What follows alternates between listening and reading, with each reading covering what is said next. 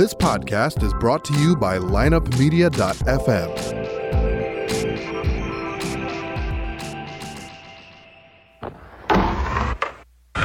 Because if you can tell me what your habits are, I can tell you what sort of a person you are. I can tell you what your future looks like. But like I always say, life is 10% what happens to you, it's 90% what you do about it.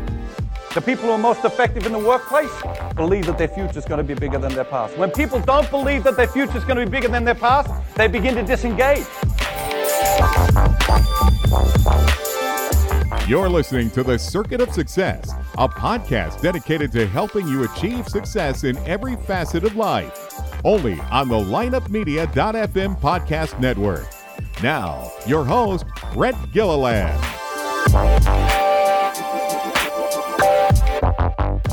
Welcome to The Circuit of Success. I'm your host, Brett Gilliland. Today, I've got Marty Strong with me. Marty, how's it going? It's going great. Thanks, Brett. Good. Well, it's awesome to have you, man. I enjoy talking to authors, business leaders, people that were in the Navy SEALs. And guess what? You happen to be all three of those things. So that's kind of a big deal, huh? It's a hat trick. That's a hat trick. So he is a former SEAL. He is a CEO and a chief strategy officer of a company. He's an author of 10 total books. But your newest one, Be Nimble, comes out into this year. Correct. And then Be Visionary, which right over here, I guess, over my shoulder, Be Visionary, Visionary Wealth Advisors. We like that word. We'll talk about that as well coming out next year. Right. So that's correct. So excited to have you, man. It's been looking forward to this. But like on every show, Marty, we like to start out with just kind of what's made you the man you are today. You don't just wake up and write 10 books and become a CEO and become a SEAL and do all things. So that there was some stuff that was defining moments probably in your life. And so why don't you maybe give us as far back as you want to go? And I know it's an open-ended question, but kind of what's made you the man you are today? Yeah, it's kind of a strange mix because most people that know me would say that I'm a planner. I'm a strategist. I'm always thinking out multiple paths. And then when I try to answer the question that you just posed, it's all nonlinear. It wasn't planned. It's all flying by the seat of my pants, or get on one train instead of the other train, and went a totally different direction in my life. So I'll start off. I joined the Navy when I was 17 with the intention of becoming a radar and air traffic control expert like my father had been in the Korean War in the Navy. And through a mix-up of orders, I ended up in Coronado, California, where basic SEAL training is. And I explained, what I thought I was supposed to be doing. I was supposed to be showing up at a ship after going through 17 weeks of training. And one of the senior enlisted SEALs there at the training center in Coronado talked me into staying. And, he said, and I was like 125 pounds, I didn't look like some kind of a Marvel hero on TV. Yeah. Yeah. And so I said, all right, it wasn't an easy conversation, but eventually he talked me into the idea. And then if for some reason I quit, because it's a voluntary program, I could just go back to what I was trained to do by the Navy, which is to do radar and air traffic control. So I was a competitive swimmer in high school. I played football, I wrestled, I played basketball, and I lived in Hawaii for 2 years. And so I surfed, and I wasn't afraid of big waves and things. So all those things kind of came together. Being from a divorced family probably had a lot to do with my psychological resilience. Yeah. Although I don't think I understood that at the time. So I started with a class of 126 guys. And 6 months later, we had 13 of us left from the original 126. Yeah. And I was off to the races in the SEAL teams for the next 20 years. Yeah, that's got to be very humbling, isn't it? Would you say 126 down to 13? And that's after the Navy traditionally probably screens through a couple of thousand to get to that starting class number of 126 that meet all the criteria to start. So you're not one of the guys that just said, hey, I want to be a Navy SEAL from the beginning. It just kind of happened to what you were saying. That's right. And back when I went in, SEALs were a lot more secretive. We didn't have an actual Navy recruiting program for SEALs. Okay. It was kind of word of mouth. They weren't a big organization. There was only a SEAL Team 1 on the West Coast and SEAL Team 2 on the East Coast. There were some other special ops teams in the Navy, which were called underwater demolition teams. They had a different mission, although everybody that was at those teams went through the basic SEAL course in Coronado. they were all kind of put together in 1983, 84, and they were all redesignated SEAL teams at that point. But, you're talking about 250 SEALs maybe when I went in, and another 300 UDT frogmen. And then nowadays it's probably around 2,800 to 3,000 active duty SEALs. Okay. So yeah, a lot different now. So let's kind of compare and contrast, if you will, what you've learned in SEAL training, BUDS training, and then what you've learned in the boardroom, if you will. So the professional world, right? I would assume there's a lot of similarities there that can go both ways. Is that a fair statement? I think there's a lot more similarities in being a part of small or medium companies that are involved in scaling up or scaling down. I mean, scaling in both directions it can be traumatic. Mostly the functional requirements, the challenges of trying to become something different, to morph, to pivot, to evolve into a different kind of company, a different kind of organization, a team, a division, a department, whatever is being changed. It causes the stress. It causes the kind of the crisis atmosphere. And a lot of that is what they screen for in this initial SEAL screening and selection. And then they just reemphasize that and train you to prepare for it and handle it. You're already kind of psychologically predisposed to handling it better than the average person, but then they hone that and make that better. So you become a very calm person in a storm. And that's whether you're a technical expert as an enlisted SEAL, which I was for 10 years, or an officer leading things, which I was for the second 10 years. And that really helped in business, because I found that, obviously if the Navy's going to pay a couple of $1 million per SEAL to get them to that kind of mindset and that capability, that's not what you find in the mix of an average company. No. So it was helpful for me, and I didn't even realize how helpful it was going to be to other people. And I think other people in the military in general find this once they step into a business or a non-military organization, and especially from elite units. It could be a fighter pilot, a Green Beret, or a SEAL. You tend to be the strong pole in the tent during the storm. I mean, people see you calmly reacting to the chaos. They see you addressing the crisis with, no fear and let's figure out a way to fix this. Let's figure out a way to deal with this. And that's a direct translation from a prior life with a lot of risk, sliding out of ropes in the middle of the night, being shot at, doing, freezing, doing all the things you do as a military veteran. And that, it helps better if you've been in the business for a while and you actually understand the business. Yep. But even if you don't completely, you can actually add a lot to morale and a lot to the feeling of optimism instead of pessimism than the average person in a business organization would normally expect. Yeah.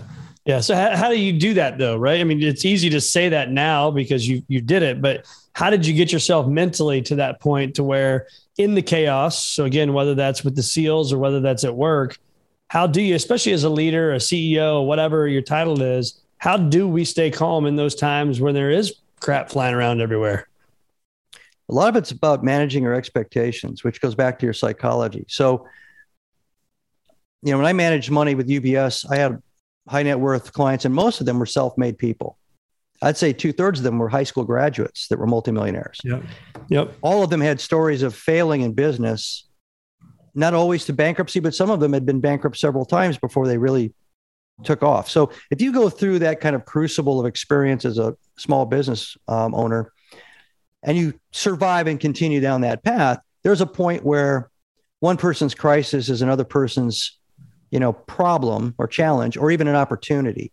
So you build resilience through practicing crisis experiences. That's what they do in the elite forces. They put you through training that are as close as possible, trying to recreate combat environments, the austerity, the fear, the lack of control of what's going to happen to you. So you stop having expectations of always positive outcomes. The helicopter's not coming to pick you up. Okay. Right. There's not going to be 10 guys there on the target. There's going to be 100 guys on the target.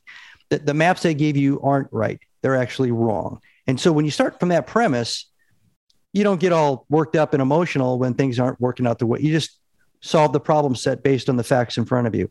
Yep. And anybody can do that in business. That's not a SEAL thing, but you could train leaders either by creating exercises, case studies, or you take advantage of the moment when the crisis hits and you turn it into a training event and you explain to everybody, this is what we're going to learn from this. Yeah.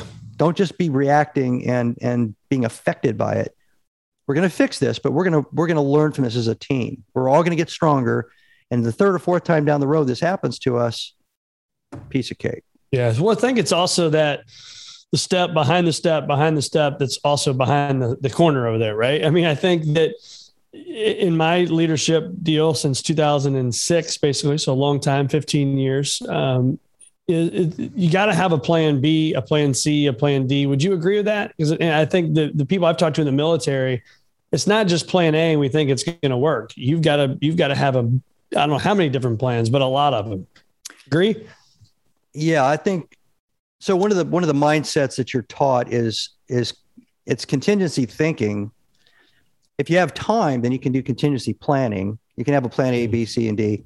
And that's always good because just like any other, analytical process, you work out all these different paths. You look at a critical path. You look at a lack of resources, a lack of information. What's the impact on the probability that particular path is going to be successful? But then back to what I was saying before, they also teach you how to be a contingent thinker, because once you leave a safe place and you're out there in the middle of the desert, the mountains, the jungle, the swamp, whatever it is, the ocean, and things don't become or evolve the way you thought they were, you have to now start being able to think contingently in the next 5 steps ahead for the next 5 minutes, the next 15 minutes, So it's less about the big planning component of it and more about just having a mindset, absorb the real information. What's the facts now on the ground? Discard everything else because it's baggage. It doesn't matter anymore. So if you have the time, lay out contingency planning. I talk about that a lot more in the second book, Be Visionary, as a way to be comfortable with pivoting when a probability, maybe a low probability event actually happens because you've thought through it with your team already to some extent. And you're you're a wealth guy. So you can do this with financial, clients because you don't control the markets.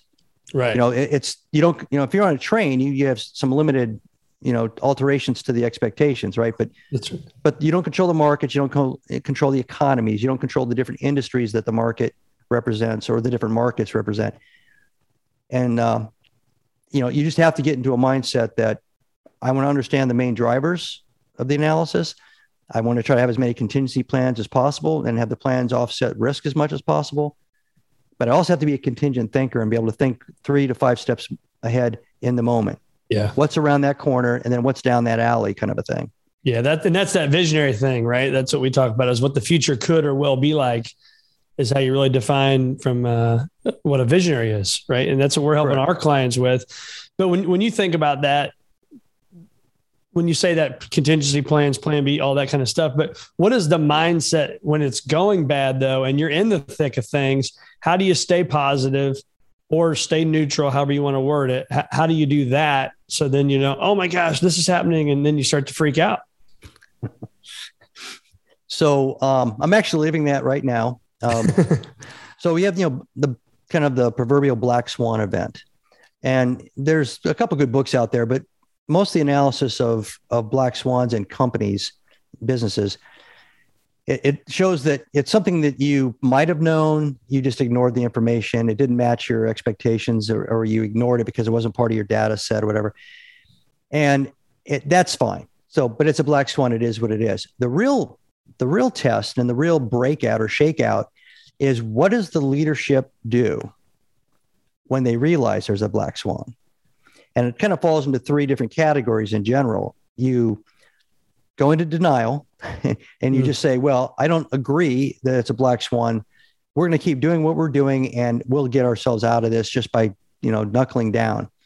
The second is you have that kind of denial for a short period of time, and then you capitulate and realize the facts as you know them in your environment, your industry, whatever it is that you're operating in, are no longer the facts that you've been using. And you have to throw out everything and start from scratch and create a new battle plan to go forward. And then the third category is They don't go into denial. Within hours, the leadership team says, this isn't the world we were in 24 hours ago. It's a new world. Let's reconstruct what we have to do, reconstruct the company, our plans, our goals, what's achievable in the new normal and the new paradigm. And that's actually, those are the groups that tend to succeed. And that first group that goes into denial, they tend to miss this entire move. And a lot of times they end up losing value, and kind of like Kodak with the digital photography thing. And they get picked up for pennies on the dollar by other companies because they just never, ever, ever accepted what had changed. Yep. So what I'm going you through think about your point about that Kodak, you think about Blockbuster.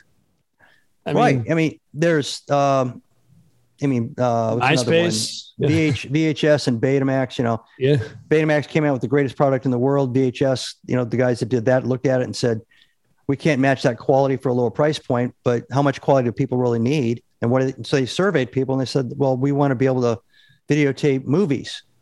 Well, Betamax was set up for videotaping weddings. Yeah. Right. With a camcorder. So the VHS, geniuses, visionaries said, we'll come up with a little bit more of a rude visual experience, extend it so that you can tape it a feature-length movie, and we'll make a machine that plays it and takes it right off your TV. And Betamax just disappeared. VHS came out, cheaper product, more applicable, and boom, that was the end of that. So and I bet you for a while, Betamax said, yeah, that we have better quality. That'll never work. Right. Because look at our quality, because they were focused on that one element. So right now, and companies all over the United States are dealing with this. The administration came out with a COVID vaccine mandate. So I am a CEO of two different kinds of companies. I have a healthcare company and I have a government contracting company. Yeah. And two of the industries that were pointed to in the executive order were those two industries. So if you work for the federal government, 100% of your employees must be vaccinated or they can't work, period. And the deadline's December 8th. So I got 400 or 500 people in that boat. Wow. And on the healthcare side, if you are a medical provider, you will not be allowed in a medical care environment unless you're vaccinated. And I've got about 150 in that world. So I've got, say, close to 650 people in two companies that, as of a speech a week ago or a week and a half ago, are suddenly not sure they're going to have a job unless they get proof of vaccination. Yeah. We didn't anticipate that. In 10 weeks. Right. Yeah. And on the healthcare side, there's not even a timetable. Every hospital and every care environment can decide tomorrow if you don't show it at the door, you don't get in. And there's a lot of things in the news right now about hospital systems and healthcare groups are already kicking out like 175 one day, 200. There's a story this morning about over 1,000 in New York City in combined hospitals. So the Friday morning after the speech, our world changed. We suddenly went from just operating and executing our normal functions, the strategy, et cetera, to suddenly we had this huge problem and very little time to solve it. It wasn't something anybody would have anticipated. Right. So that's a long setup to answer your question. So I'll answer your question briefly.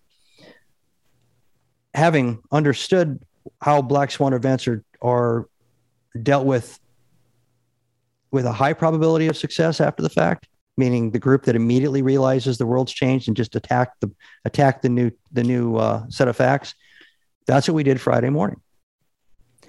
And that's what we've done every day since then. So we're attacking it like it's a new requirement. We're not sitting in a room going, why us? Or, hey, right. I hope they come up with some kind of a waiver program that's going to make it go away.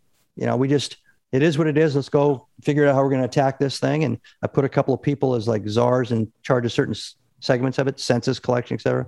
And we're off to the races. And that's what I would say to anybody. That's what you got to do. Face up to it, sit in a room, get in front of a whiteboard, reinvent, and then go. Well, you're going straight to the action part, right? And the circuits of success, the name of this podcast, are attitude, your belief system, your actions that ultimately get you the results. Right. And I always tell people, it doesn't matter what your attitude. I mean, it matters, right? When we're talking about the circuits, but if you don't take action in this event, your black swan event here, we can go into denial. Like you said, we can go into a room and cry and pour me and pour this and why that. Or number three is what you're doing is don't go to denial, reconstruct, attack the facts, come up with a game plan. That's action. Then execute. And execute it, right? And have the discipline to execute it. And I think that's the thing right now is I always talk about so much about discipline is the things that we do as visionary wealth advisors, but even me personally over my career, it's not rocket science. It's just having the discipline to show up every day and do it day after day after day, even on the days you don't want to do it. That's what makes people successful, right?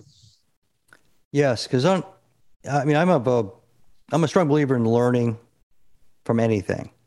And being able to talk a lot about, especially in the beginning, there's a self-inventory for leaders, and then you've done the inventory, kind of a SWOT analysis on yourself, and then you correct the issues you need to correct, and you continue doing the things that are strong, strong attributes. So even on a bad day, even on a day where I don't want to go in, I try to turn it into, what can I learn from my mindset? Why do I have this mindset? What can I do to improve it? And if it's about something that's going to happen that day, I try to flip it so that it's essentially a positive. Mike Tyson, his famous line about everybody's got a plan until they're punched in the face, right? That's right. Yeah. Well, what do you learn when you're training as a boxer from being punched in the face? I mean, it doesn't seem like that would be a good way to teach somebody. It is. You learn how to duck and dodge, and you learn why it's important to have fast feet. There's a lot of things you learn from being punched in the nose, and sometimes that's what you're really running into in life or in business. Getting punched in the nose is an opportunity to figure something out and be stronger the next day. Yeah. Yeah. No, that's great feedback. And so what would you say for you, the CEO of multiple companies, you talk about hundreds of employees on both sides. What are you finding are the culture growers for your companies and the culture killers? Anything stand out there for you? Well, in this vein, a culture killer, if you allowed it to persist, would be people that are psychologically challenged by change and the sudden kind of dark cloud of risk that something like a black swan would cause, right? If you let them run around the building for a while, yep, they will start to infect everybody. And it's going to be harder for the leadership team to get everybody, to execute and believe in it and say, look, we're not concerned. We got a plan. Here's the plan. Let's go for it. We'll tweak it along the way. So if you can nip that in the bud in a crisis situation right up front, and you react and you put a plan in place, that's the first step. The second step is you got to go around and realize people are people, and your leaders have to do that, because that's an incident driven or an event driven kind of downer party going on, right? Just regular business. Well, first off, selection, right? So if anybody in a SEAL team, if they're sitting in a boat, if anybody was complaining about how cold it is, everybody would just lay into them and give them a hard time, right? But they've all been selected for these attributes and these traits, so they're not going to, if they complain, it's just they know they're going to get, creamed with a bunch of criticism from everybody, right, and a lot of jokes and stuff, and then they're going to have to hear about it for the next 2 years whenever anybody gets drunk. Hey, remember that time Joe was crying in the boat about how cold it was? Yeah. So there's a price to be paid. But in a normal business, normal organization, you don't have that kind of luxury unless you design it that way and stay strict in that design. So one way is your selection process. If you're going to be in a dynamic organization, whether it's a very creative organization or an organization that's designed to grow, and so it's going to constantly be scaling and kind of reinventing itself, you have to screen and hire for people that are okay with that.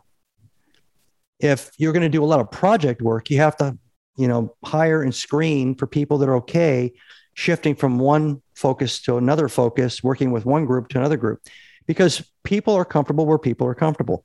There are people that do a fantastic job focused in a cubicle on a very limited set of issues and a very tight lane and authorities, and they will perform brilliantly for you. You take a bunch of people like that and stick them in a room and say, I want you to create something as a team, and they fall apart. That's not the way they're wired. So you can actually create a bad situation by either hiring the wrong kind of people for those dynamics or you can create a better situation and a higher probability of high morale and less of the low morale in general or in response to an event or crisis if you screen for those other attributes. Yeah. So when you talk about success or think about success now, do you find it differently, define it differently today than maybe you did 10, 20 years ago? For myself or for... I mean, I'd say specifically for yourself. We're here talking with you, but I'd say for yourself, but also just in life in general. As we age, as we become more successful ourselves and we've seen things, right? Life experience. I think for me, I know I've changed my definition of success over time. If I was going to put it in a bumper sticker, I'd say survival equals success. If you were a business owner and you survive, and that doesn't mean maybe the first business you start, doesn't last forever. It may be that you survive as a business person and you build a second business, or you build a third business, or you buy a franchise because you weren't very good at building businesses, and then you're good at, as long as you survive, you're winning. As long as you survive, you're successful. If you're learning, it's the same thing. I think learning is survival, and trying to be as open-minded and objective as you possibly can every day to all kinds of different inputs from all kinds of sources allows you to learn and become stronger, which adds to your survival, and the survival leads to success over the long term. Yeah. So when you think about your comfort zone, I like to call these things your comfort zone callus, right? We have calluses on our hands from maybe working outside or playing golf, doing whatever people do. How do you bust through the comfort zone callus? Because I always tell people, like, if you're watching this, the circle's really small. You break through it the first time, it gets a little bit bigger and then a little bit bigger. And then all of a sudden now the things I may do 20 years into business would have scared the absolute daylights out of me 20 years ago. Right. So what have you done to maybe reposition yourself to bust through that comfort zone and do it on things that you've done around the world that, I've not even had a thought of it being able to do because I wasn't a Navy SEAL. But how did you do that? How did you bust out of the comfort zone callus? Well, I don't seek that particular kind of challenge, that level of challenge, lightly. So if it's not aligned with, say, what I'm doing as a business, I'd make a decision. I want to do it. So 6 years ago, I read the 4-Hour Workweek by Tim Ferriss. Tim Ferriss, right? And in there, they had this living your bucket list, and so I'm reading this, and most of the guidance he was giving had to do with what I guess most people's bucket list is to travel and all that. And he said, well, travel now while you're healthy and you can do things. Well, I've been to 44 plus countries and a lot of them multiple times. So travel wasn't what I wanted to do. So I listed my bucket list and I thought, okay, I'll do this exercise. And I put down, I want to be able to play the guitar. I want to be able to speak Spanish fluently because I've tried to speak Spanish fluently 10 times in my life. And I want to get a black belt. And because I've had a couple of different kinds of brown belts, and I've always moved around the Navy. I always had to stop. And I want to write a fiction book and I want to write a nonfiction business book. So that was it. And all. So they weren't really like easy experiences I could price out, like he was saying, by going to Expedia. Yeah. So I looked at all of them. And the other component in that book was about how to inventory your time. Go 7 days. How much time are you spending on things that have no bearing on or any value to you, that are old habits? Well, my old habit was I was a news junkie. And because of my former life with, managing money for 8 years, I was watching CNBC in the morning. I was listening to CNBC on satellite radio on the way to work. I mean, all this stuff had nothing to do with my day job. It had nothing to do with anything else. It was just with every profession I had changed, I still cared about, geopolitical debates and, military strategy. And that was all wasted effort, really wasted time. So when I added all that up, I had something like 2.5 hours a day, every day, times 7 days. And I wouldn't really miss it if I just converted it to something else. So you're supposed to convert it to something you want to do. Yeah. Not necessarily your bucket list. I decided to convert it to my bucket list. And so I picked the writing first. So I wrote the first time travel book because of that exercise. So instead of watching CNBC, you said, instead of watching it, now I'm going to write. Right. Yep. And I actually listened to Audible books about writing, about character development, all that on the way to work instead of listening to CNBC on the way to work. So everything was kind of towards that focus. I got a I got into a regimen where I woke up at 5, got coffee, started writing at about 5:15, and finished around 6:15. Then I worked out, and I was in at work at 8 o'clock in the morning. And once I got used to that, it didn't affect anybody. I mean, it was dark out when I was done with my writing and everything. It was dark out, so I was getting all that in, and I still had a little of that 2.5 hours left over if I wanted to use it. And that's how I ended up going down the path of writing the books. And then about a year later, I started going into lessons in Thai boxing, Muay Thai. And that was pretty interesting because I did martial arts for a long time when I was younger, but I wanted to get a black belt. Well, in Muay Thai, they don't really have a black belt. They have like an equivalency to black belt, and there's a test and everything. And it took me 3 years and 2 months before I got it. Wow. So the metaphor or the analogy about getting punched in the face. Yeah. So that here I was a CEO, did very well in business. I didn't feel like I was off my game in almost all categories of my life. And I was in there getting beat up because I was too slow, too old. And I didn't too really old, know. too slow. Yeah. So that was a challenge. Every day I'd go to lunch for like an hour and a half of training and then I'd come back and I'd be limping and somebody go, "You okay?" And I said, "Yeah." And I had a big smile on my face, It's like I learned a lot in an hour and a half. So that's, a couple of examples of how I decided to get outside of my comfort zone and do something that I wasn't doing. It wasn't for work. It wasn't, and I pushed through till I completed them. I love it. Love it. Mentors have been a big part of your life. Have you had people you've kind of been there, done that for you, and you've reached out to? Yes. Funny story. There's different kinds of reunions, et cetera, in the SEAL teams. And we have a SEAL museum down in Fort Pierce, Florida. And it's pretty big. It's got all kinds of great stuff there. It's got the actual lifeboat that Captain Phillips, that whole movie and everything where the SEALs shot the guys. And that's actually there. There's lots and lots of good stuff there. And there's a bar across this little bridge nearby that everybody goes to when they have this reunion. So I went over there with my wife and some other friends, and we're sitting in the corner. And I said, "Wow, that guy's sitting over there. That guy was my mentor when I was an enlisted SEAL. He's a Navy Cross winner. His nickname was the Eagle, and he was really great and everything." And she goes, "Really?" And so she goes over there and says, "Hey, do you remember Marty Strong?" And he's, "Oh yeah." He goes, "He's right over there." Because she knew I wouldn't just walk up to him because I hadn't seen him in 30 years. Thanks a lot, honey. And then the guy sitting next to him turns back to look over where I am. And it was a guy named Duke Leonard, who was my mentor when I was an officer. And those two guys combined were like my whole career. They taught me my philosophy, my mindset, pretty much how I did things. So I walked over there and there they were sitting side by side like bookends. It was a really weird moment. So those are the two guys in the SEAL teams. One was all about combat and how to lead and plan and in combat. That was the first guy. The second guy was all about how to plan complex missions, hostage rescue missions, use air assets, a lot of complex stuff. And he was a very calm guy. And when things were crazy, and I watched him and I emulated him. So that was great. When I went into UBS, I wasn't a sales guy. So I saw a couple of pretty good salesmen that had nothing to do with money. And they kind of explained the sales game, how tough it was. Find your sweet spot. For me, it was doing seminars to grow your business. And that helped there. And then there's one board member I have right now that's been a mentor for me on mergers and acquisitions and a lot of the financial mechanics associated with private equity. And so there's always been somebody there.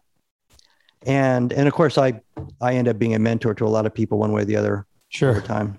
Yeah. It's important, right? I mean, for those people listening, I think it's amazing to me, the people that will just give you time if you just ask for it. And I think that's the key. Your wife was kind of almost in a sense calling you out on that one, right? Like if you just go and ask that person for help, people like Marty Strong will be there to offer help for no money.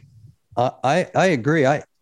When I first started in financial services, I picked up the Success magazine that the company had, where they kind of had showcasing, financial advisors that were doing well in different categories. And so I called him up. I kind of did like a Napoleon Hill, thing. Said, do you mind? And every single one of them. And some of these guys were millionaires based on sales, Every single one of them didn't just give me the time of day. Some of them said, let me set up another call so I can give you the time you deserve. And I eventually kind of ended up with maybe one or two that aligned with what I wanted to do. And they would check in on me. They'd say, how are things going? I didn't want to bug them. And I don't think I've had nobody ever say no. Nope. Absolutely amazing. I love it. So talk to us about these two books, one coming out this year, Be Nimble. The next one coming out next year, Be Visionary. Tell us about those, what inspired you, and what should we look for in those books? Okay.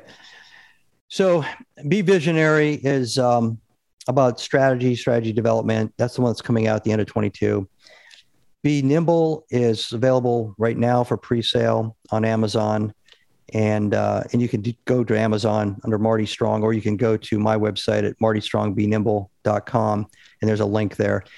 The underlying premise of Being Nimble, which I almost named to Be Humble, and we've kind of touched on a lot of that already. If you can ascend to a point of intellectual humility as a leader or as a person, it allows you to open your mind and start accepting information and also seeking information from different sources. And I found that the next step after you've done that, after you start to see the world the way it really is, not the way it was taught to you in business school, 5 years ago, 10 years ago, 20 years ago, it sets you up to be nimble, to be agile.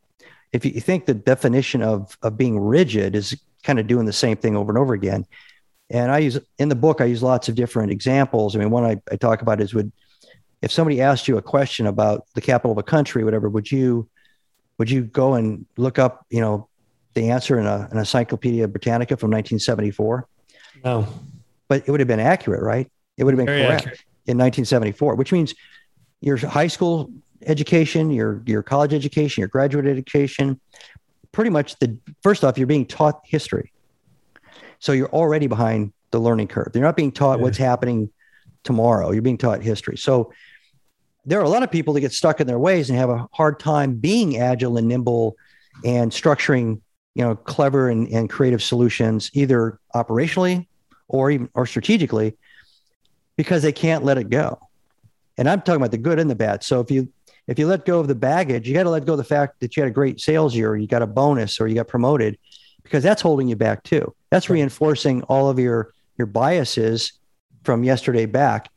And if you had a really bad day, or you got fired from your last job and you're at a new job and you're in the first couple of weeks, you can't carry that around, like a ball and chain either, because it doesn't help. It doesn't help with what's happening today and going forward. So being nimble is all those things. It's a lot of all the things we've already talked about today. And I was inspired to write that particular book because I was doing a lot of mentoring, internal to my organization, but also externally. And I thought, well, I keep kind of coming back to these same themes. I think I'll just write them down. Maybe I'll write an article. And then the whole Tim Ferriss thing kind of kicked in. I said, well, I was going to write a business book. So I took the outline for an article and kind of blew it out. And eventually that became a book proposal. And then I submitted it to a bunch of publishers and I got picked up and I was off to the races. And I wrote most of it during the first 8 or 9 months of COVID. So I had a little time on our hands, didn't we? Yeah. And, so that's the one that's coming out soon. And Be Visionary kind of takes up where that left off, more on the value of having a vision and using vision and strategy in place of optimization and a focus on short-term metrics and short-term gratification, because that's also besides choking off, looking at the horizon and looking around the corner and seeing if there's somebody there with a baseball bat getting ready to waylay you. You also don't see the opportunities. You don't realize that, you could have gone a little bit to the left and you might have been able to, grab a hold of something or see something down the road, and you don't invest. If you don't believe in the future, you don't think of the future, why am I going to spend money on training, or why am I going to invest in, moving into another state or whatever, if all I care about is my KPIs of, today, right? And my financial metrics for today. Yeah. So that's kind of what sucked me into the second book. Love it. So check it out at Marty Strong Be Nimble, right? .com. That's where you can find that, pre-order on Amazon. And then kind of the last couple of questions here. I think fear, in my opinion, is one of the biggest things that holds people back from taking that next step, to taking action, having clarity on their goals, what's important to them. How many of the fears, Marty, that you put in your mind actually came true to the magnitude you put them in your mind to be?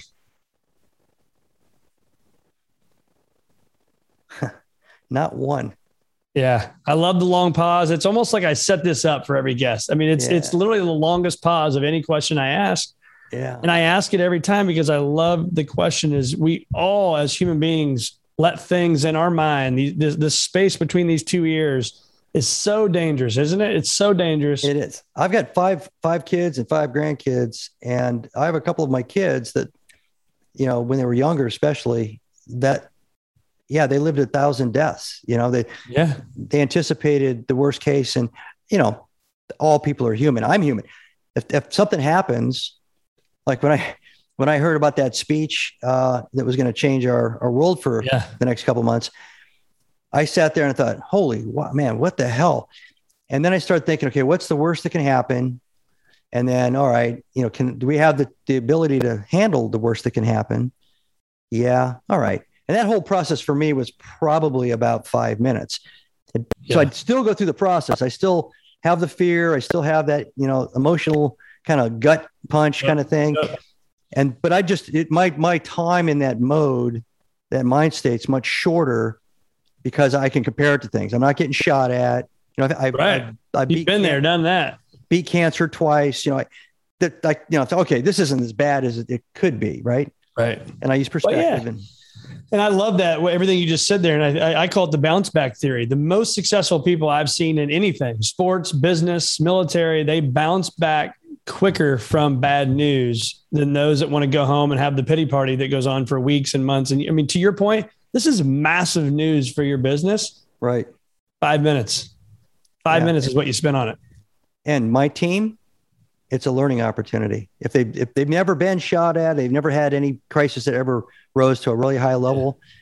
Let's learn from this one. Yeah. You're going to be stronger and better when you're running companies down the road. If you take this in the right kind of, you know, framework and see it as a positive rather than a negative. Yeah. I love that, man. That's great feedback, great wisdom. So the final question for you is, if you had to go back and tell Marty Strong 10, 15 years ago, give that guy some advice, what's the advice you'd give that guy? I think it goes back to survival equals just winning. Survive, man. Survival equals winning, and winning equals success. Whatever game you pick, stay in it, learn everything you can. Don't let any short-term negative setbacks, whatever, you know, knock you off your course. And it'll all work out as long as you keep doing that. You know, show up. Strategy, create a plan, build it, execute it, optimize it, create a new strategy, build a plan, repeat. I like it. And to your point on that too, is the plan isn't it may be the perfect plan today, but that doesn't mean it's the perfect plan a day, a week, a month, a quarter from now. Yeah. And be okay with that. Yeah. It stinks to have to completely unravel a plan that's brand new, you know, like fresh paint smell.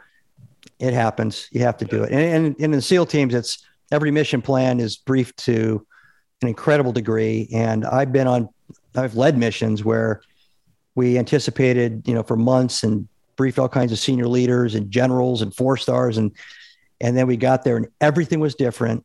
And I got everybody in a little huddle. This is true. Okay. Grabbed some sticks and rocks and stuff. And it was like a pickup basketball game. You 3 guys go right. You 3 guys go left.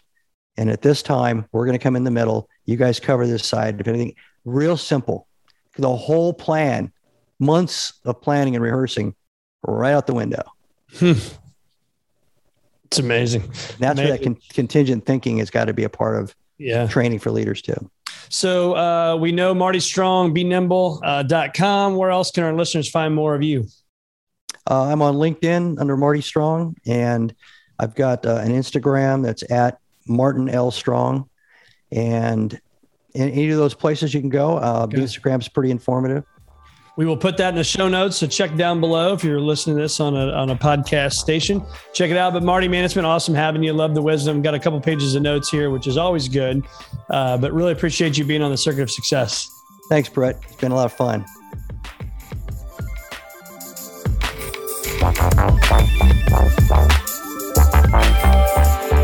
Tune in next week for another episode of The Circuit of Success with Brett Gilliland on the lineupmedia.fm podcast network. Subscribe to the show on iTunes, Google Play, Stitcher, and through our website, circuitofsuccess.com. Follow us on Facebook and Twitter and email any questions to info@circuitofsuccess.com.